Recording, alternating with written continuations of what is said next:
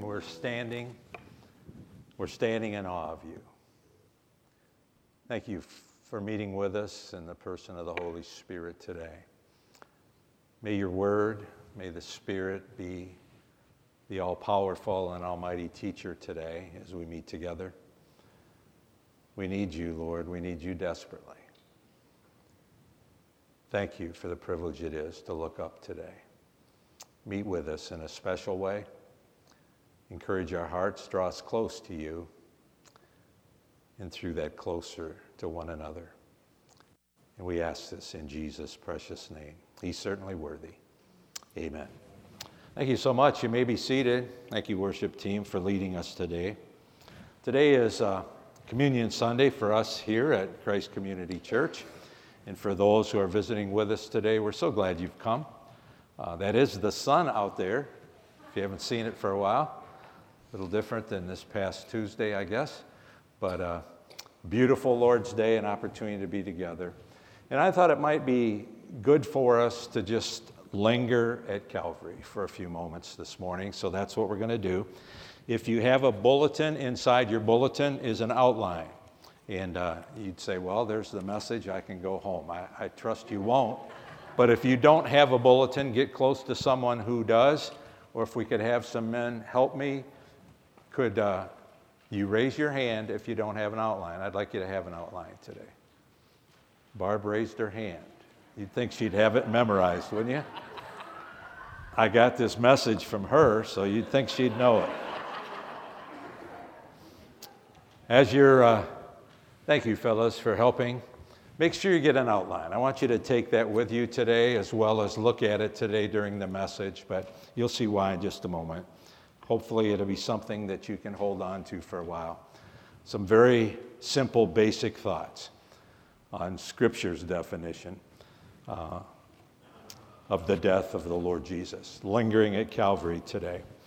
I don't know if you followed it all these days, the kind of disastrous fires, the California brush and wildfires going on. Years ago, there was an old-time preacher who for a number of years had lived on the American prairies, and he was over in England. And he was introducing one of his messages, and he came to realize they had no clue what a prairie fire was all about. So he described how the American Indians would save their community of wigwams from a blaze or from a fire. You know how they did it? He said what they would do, he said, is set fire to the dry grass that adjoined their compound, their wigwam compound, and they'd let that fire burn on out. And he reminded the people in England of a great truth. He learned it, he said, from the Indians. The fire cannot come where the fire has already been. It's a neat thought. But spiritually speaking, the preacher went on to say, friends, I call you to the cross where judgment for sin has already fallen, and it cannot come there, and it cannot come your way again. He who takes his stand at the cross, the fellow went on to say, is safe forevermore. Why? Because he resides in God's safety zone. So I'd like you to take your Bibles, if you would, and turn with me, first of all, to Isaiah chapter 53.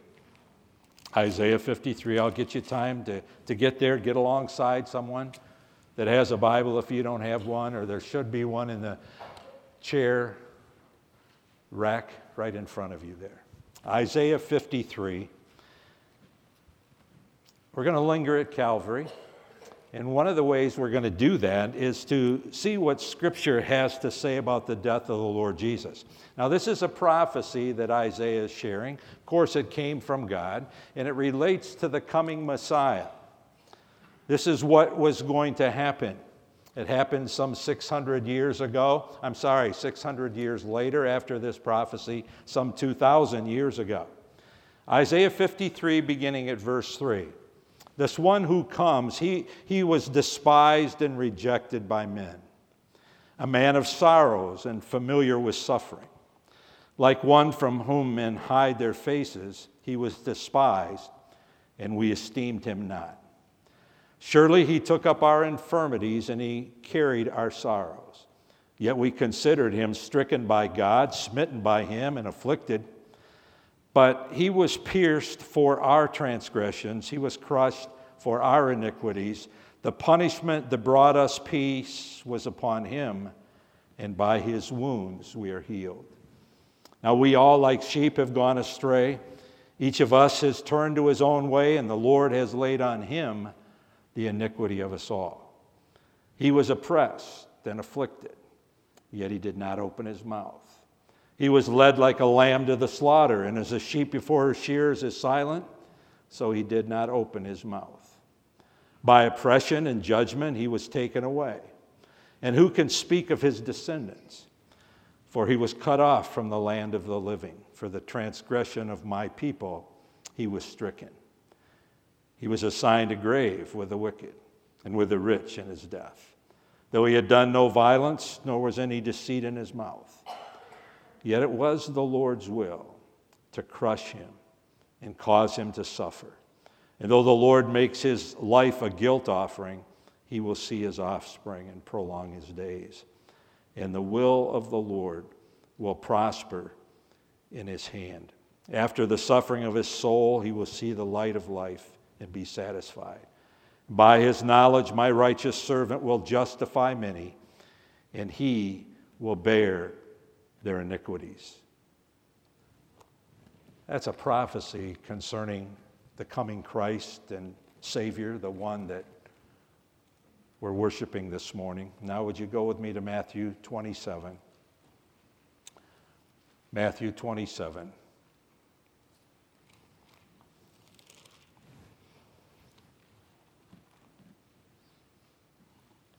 I'd like you to look at verse 27 and following.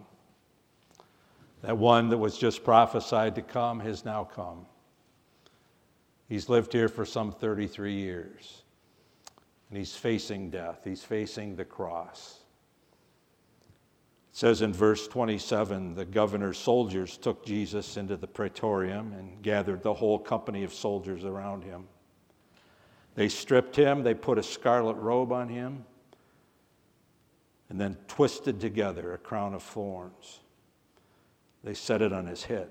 They put a staff in his right hand. And they knelt in front of him and they mocked him. They said, "Hail, King of the Jews," they said. They spit on him. They took the staff and they struck him on the head again and again. And after they had mocked him, they took off the robe. They put on his own clothes on him. Then they led him away to crucify him.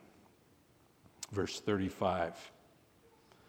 When they had crucified him, they divided up his clothes by casting lots. And sitting down, they kept watch over him there. Above his head, they placed the written charge against him. This is Jesus, the King of the Jews.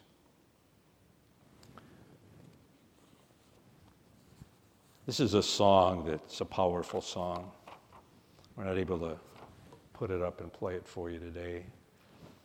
I won't bore you by singing it, but this is the words. It's a song by Michael W. Smith. You'll recognize it. Above all powers and above all kings, above all nature and all created things, above all wisdom and all the ways of man, you were here before the world began. And above all kingdoms and above all thrones, above all wonders the world has ever known, above all wealth and treasures of the earth, there's no way to measure what you're worth. Crucified, laid behind a stone, you lived to die, rejected and alone, like a rose trampled on the ground. You took the fall, and you thought of me above all. Crucified, then laid behind a stone. You lived to die, rejected and alone. You were like a rose trampled on the ground. And you took the fall. You thought of me above all. The Lord Jesus, the one that we call our Savior, our Master, our Lord, He's the head of the body. You and I make up that body. How did he die? How did he die? Well, we listed a few thoughts. We could add much more than this, but Jesus died an innocent death. That means free from sin or guilt or fault. So why did he die? Well, it was the Lord's will that he die, Father's will. It's part of the plan to deal with your sin and mine. He died innocently. Luke 23 tells us that Pilate said, I find no fault in him. I find no fault in him. The Apostle Paul said, he who knew no sin became sin for us. He died innocently. How else did he die? He died very patiently, which means he was steadfast and he was able to bear in the midst of much oppression and adversity. That's what it means to be patient. He was patient in his death.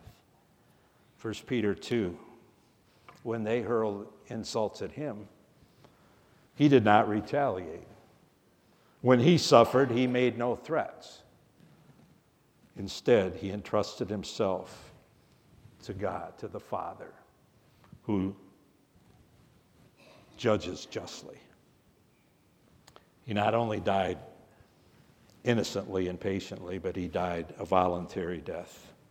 That means one who takes part without any legal reason or major interest necessary to call that volunteering. John 10:10, Jesus made it very clear. He said, I am the good shepherd, and the good shepherd lays down his life for the sheep. I lay my life down and I take it up again because no one takes it from me, but I lay it down of my own accord. Some thoughts from Scripture as to how he died. He died shamefully.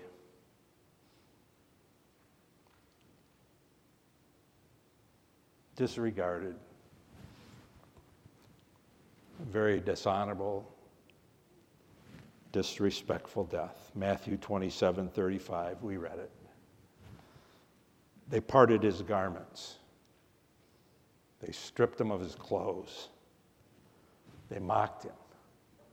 And they scorned him. They tried in every way to bring utter embarrassment upon him. You may think with me for a moment, friends. Can you imagine how that hurt? I mean, this is not a human being hanging on that cross. They were on each side of him. This was God in the person of the Lord Jesus. He could have called down 10,000 angels, more than that if he wanted to deal with the situation, but he didn't. He died alone. He died in a disgraceful way, dishonored, disrespected.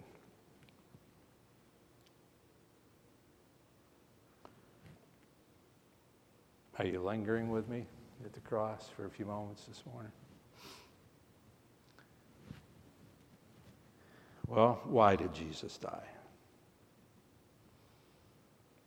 Matthew 20, verse 28 says, the Son of Man did not come to be served. It's not why he came down here from heaven, but he came to serve and to give his life a ransom for many. A ransom is something that redeems or buys back someone who's captive.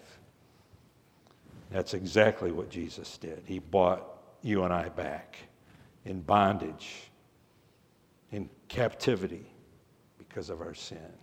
He in turn paid the price. He died a ransom. You see, sin is like a slave market in which you and I as sinners are sold under sin. We're souls that are under the sentence of eternal death. The wages of sin, the consequences are not pretty. The wages of sin is what? It's death. But the gift of God, the one we're looking at today, the gift of God is eternal life through Jesus Christ, our Lord. By his death, you and I were bought out of that market of sin. And that indicates complete deliverance from it. Two key Bible verses. Let me share this. For you know that it was not with perishable things such as silver and gold that you and I were redeemed from the empty way of life and sin, but it was the precious blood of Christ, the Lamb without blemish, without defect. 1 Peter 1. Acts 4:12, one of my favorite verses. I need to do what this says and share this news more often, but it says salvation is found in no one else, for there is no other name under heaven given to men by which we must be saved. Acts 4:12. You see, when Jesus came, he knew what this was all about. He was coming to ransom us. It's one of the reasons why he came. It's one of the reasons why he died. Another reason was he came to take the place of you and me, experiencing the wrath of God. He came as a substitute. That means to take the place of. 1 Peter 3:18, Christ died for our sins once for all. The righteous one for the unrighteous. Why? Why would he do that? Have any idea? To bring us to God. 1 Peter 3:18. All that, he's thinking of you and I above all. Isn't that amazing? And another thought that goes with that, that was a joy to him because that was what would please his Father. That's why he was willing to do all this. To be obedient and please the Father. That was a part of the plan. You know, I have not seen a lot of movies in my life, but one of the last ones that I've ever seen was The Passion of the Christ. It was difficult for me to watch. I don't know, anybody see that? It was tough to watch, wasn't it? Hard to identify with anyone treating another human being in that way, let alone the Son of God. But I want us to grasp something today. What you and I have read about in Scripture, what we've dwelt upon and meditated upon from time to time, and we always do that come communion, don't we? The Lord's table. What you and I have often meditated upon, in a sense we saw from a distance that day. This is what had to be done in order for you and I to be saved and set free. That's what the Holy God thinks of sin. And Jesus went through all of this so that I wouldn't have to. So that you wouldn't have to. What does Scripture say? Remember we read, all we like sheep have gone astray and we've turned everyone to our own way.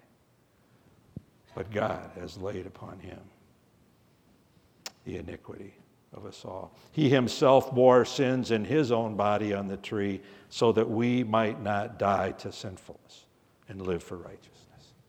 Because by his wounds, you and I have been spiritually healed. 1 Peter 2:24. Something horrible happened to Jesus, and it need not happen to you this morning.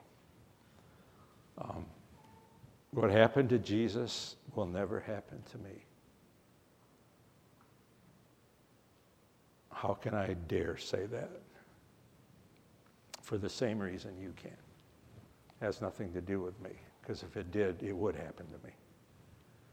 Above all, he thought of you, and he thought of me above it all. That's another reason why he died. He took our place. And then last of all this morning, it's a big word. You hear me share it a lot because it's one of my favorite words because of what it means. Propitiation. It's not in the NIV. It's not in most translations today. But in 1 John 2:2, he himself is the propitiation for our sins. That means the atoning sacrifice for our sins. He himself, no one else, he himself is the propitiation for our sin, the atoning sacrifice for our sin, not only for our sins, but the sins of the whole world. Propitiation means covering or mercy seat. That's a reference to an article of furniture found in the Jewish tabernacle or temple. It was in the place of the Holy of Holies, the mercy seat. This is the factual story of how the Jews worshiped in the Old Testament. Once a year, on the day of Yom Kippur, the high priest would enter the Holy of Holies. He'd take the blood of a slain lamb, a lamb without spot or blemish, and he'd go to that mercy seat. That was where the presence of God resided. And he would take the blood of that slain lamb and offer that blood in atonement, not only for his sin, but for his family and the sins of the entire Jewish nation. Do you see the picture unfolding as to why Jesus died? He died as a propitiation, the one who would satisfy the Father's heart when it came to dealing with sin. That's what propitiation means. Big word. Simple meaning. God was satisfied because of what Jesus Christ did for you and me. The crucified one shedding his precious blood on the cross of Calvary.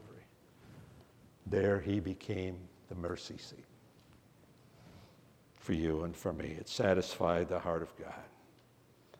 You see, a just God has to deal with sin.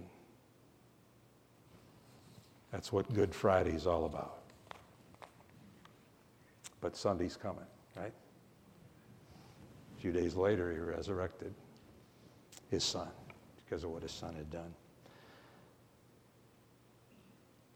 There was a father, you'll identify with this. There was a father who had not been back to his upbringing, the old homestead, for quite a while.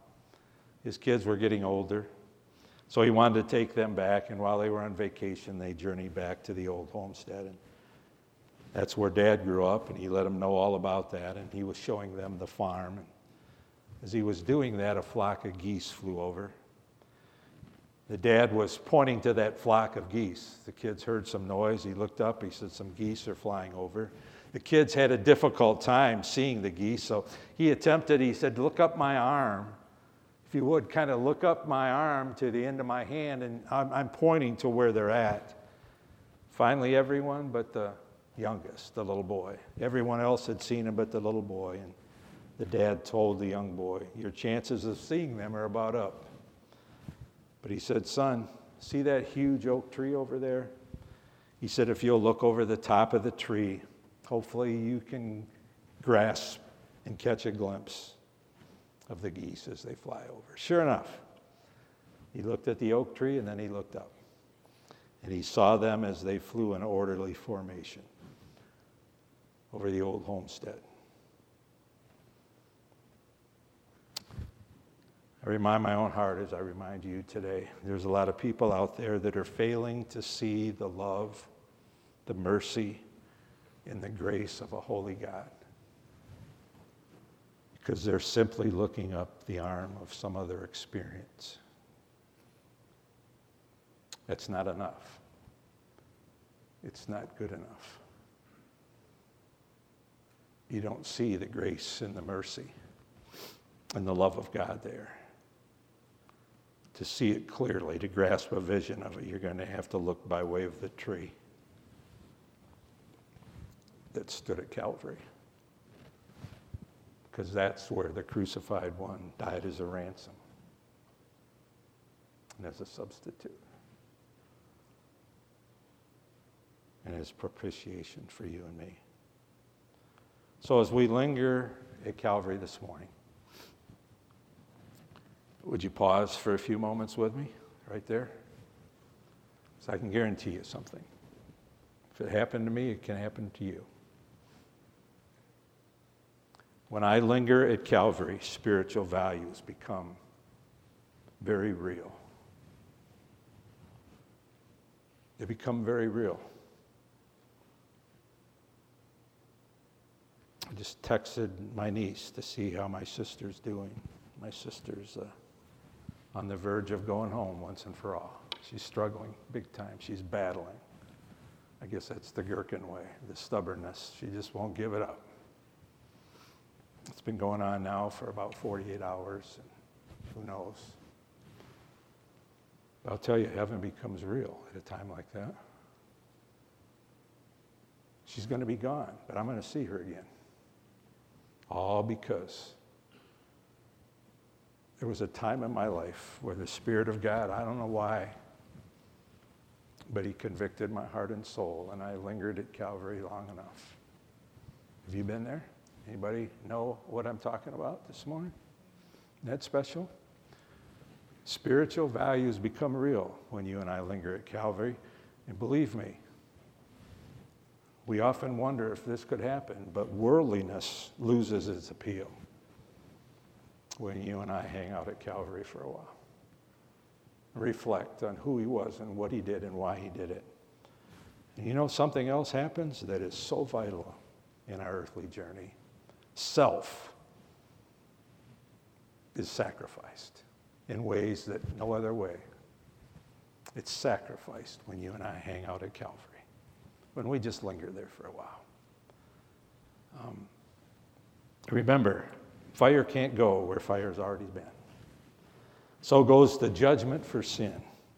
If you and I run to the cross where sin had been once and for all dealt with, we will find that what happened there propitiated the heart of God toward your sin and mine. We're saved when we meet the Savior. We're secure when we meet the Lord. Saved and secure in the Christ of the cross. Have you been there? You know what that's all about? Well, that's what the Lord's table is all about. I mean, that's what communion is all about. The Apostle Paul in 1 Corinthians 11, he put it this way. He said when Jesus was in that upper room and he took the bread, he talked about that being his body that was going to be broken for them and for those of us who would put our faith and trust in him. I mean, that's lingering at Calvary. That's remembering what that broken body was all about, what that death on the cross was all about. And then he took that cup and he said, this represents my blood that's going to be shed there. It hadn't happened yet. And he's telling them all about that, a broken body and shed blood. And then he reminded them of that as they partook of the bread and drank of that cup. But he also said something else. Paul reminds us of that. He said, as you do this how? In remembrance of me. So what we've just done is we linger at Calvary. It's not foreign to God. It's not foreign to Scripture. It shouldn't be foreign to you and I who make up the body of Christ. If you don't know Jesus this morning, it may be foreign to you. It was once foreign to me.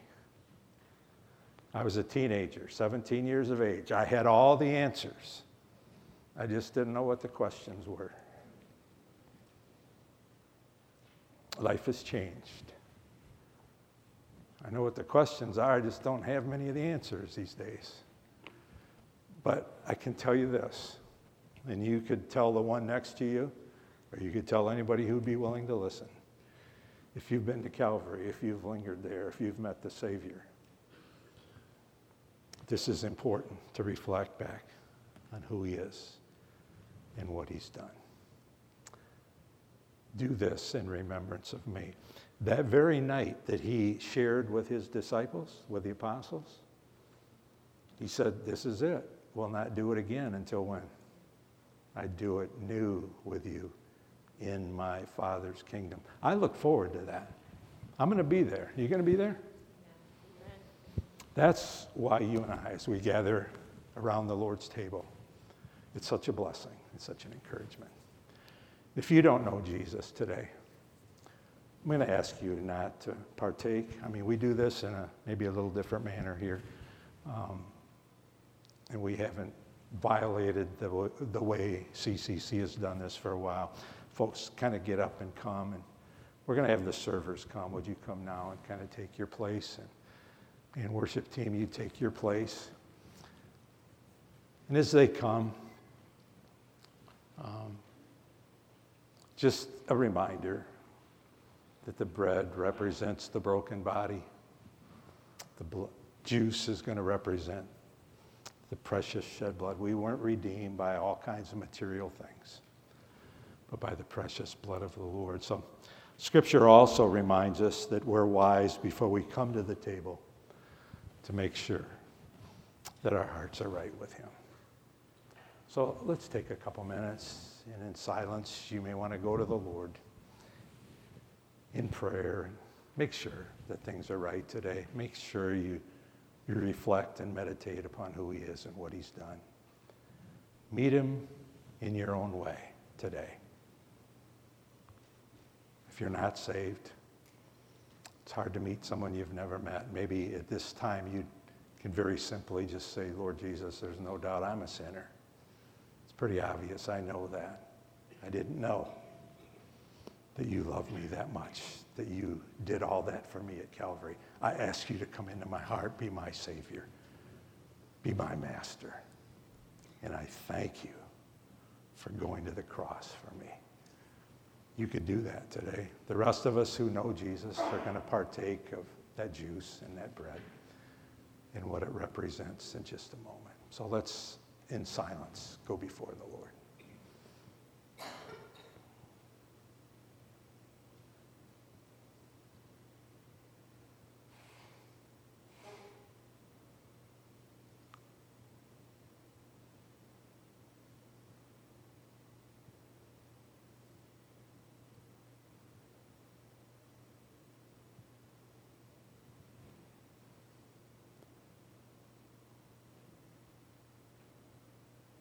Heavenly Father, what do we say to a holy God?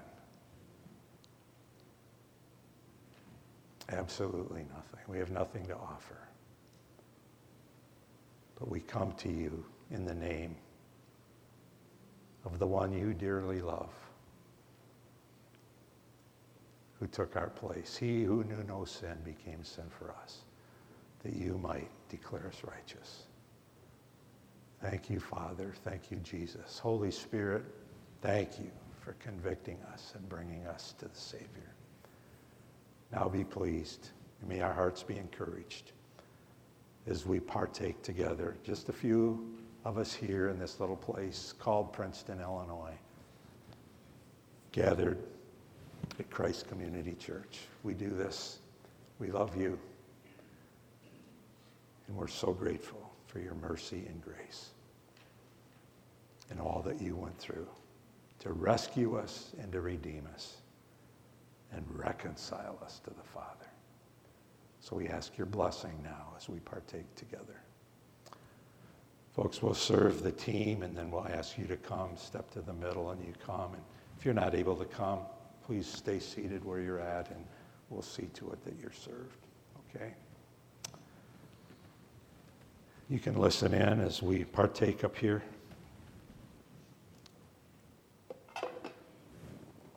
It's just a little wafer, right? You can take of that for now. Thank you. That little wafer, remember what it represents? Represents the precious broken body that was done for you and me. And then he said we should do this in remembrance of him.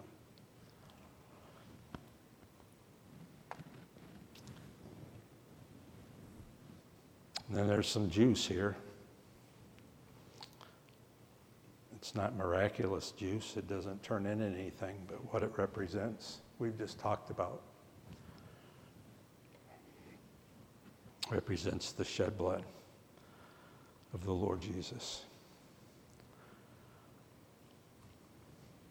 Remember what he said? He said, when you eat of this bread and drink of this cup, you do show the Lord's death until he come. And he said, this do in remembrance of me.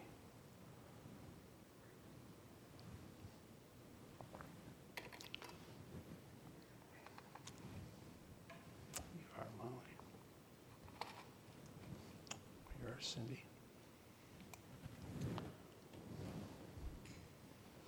There's Scott.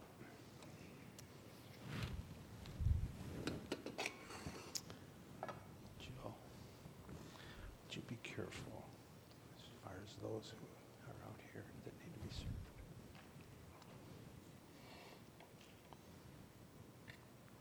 Joe. Hey, you're welcome to stand if you would. As you come down the middle aisle, then go off to the side. There's a place for you to dispense of your cup. Lord bless you as you partake together.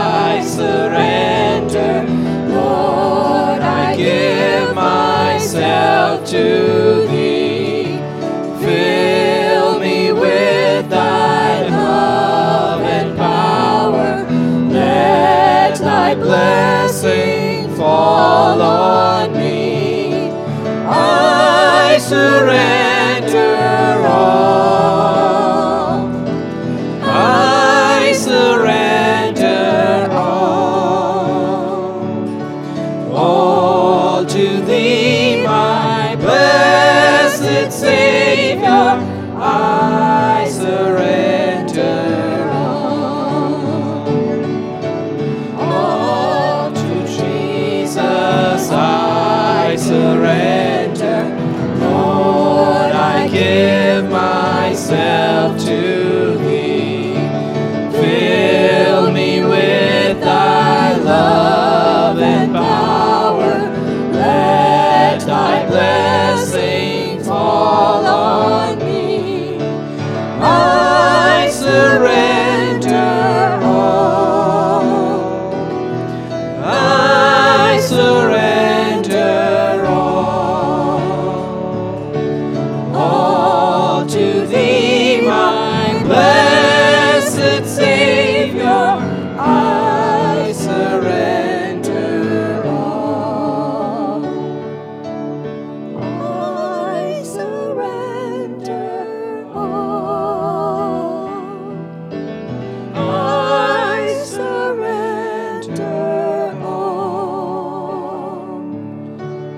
all to thee, my blessed Savior. I surrender all.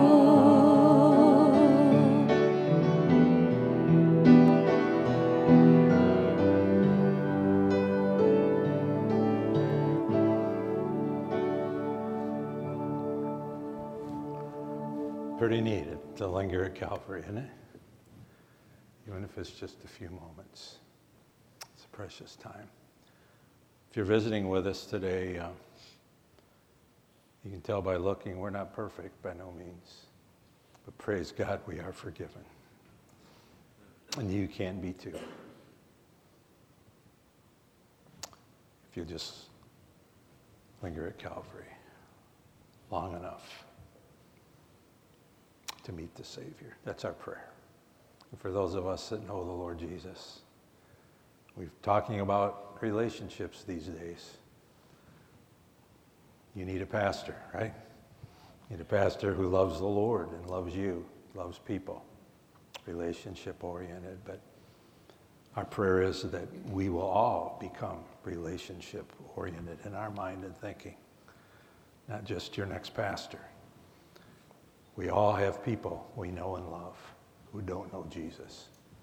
A lot of them we're related to, we go to school with, we work with. What an opportunity in some simple way to reach out, meet them where they're at, love them like someone loved you and I, and like Jesus did. Ask God to open the door. Somewhere you want to drop the truth of what it means when we linger at Calvary.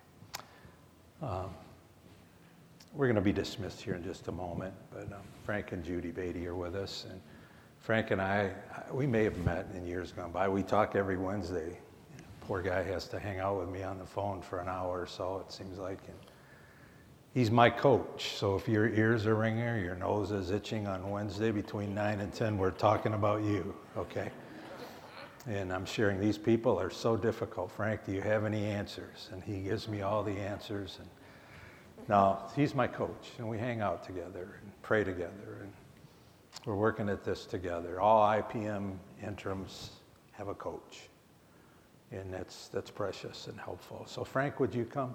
Thank you, and Judy, for visiting with us today. I think I can turn you on here. Yes, the green light's on. Would you dismiss us in a word of prayer? Thank you for coming today. It's our privilege to be here. Let's pray together. Father God, we thank you for the reality of Calvary. We thank you for paying our penalty in total, completely, so that indeed we stand before you holy and righteous and blameless. Not one thing that you accuse us about because of Jesus and his payment. May that truth ring in our ears and in our hearts this week as we seek to live life in a way that brings honor and glory to you. We thank you in Jesus' name. Amen.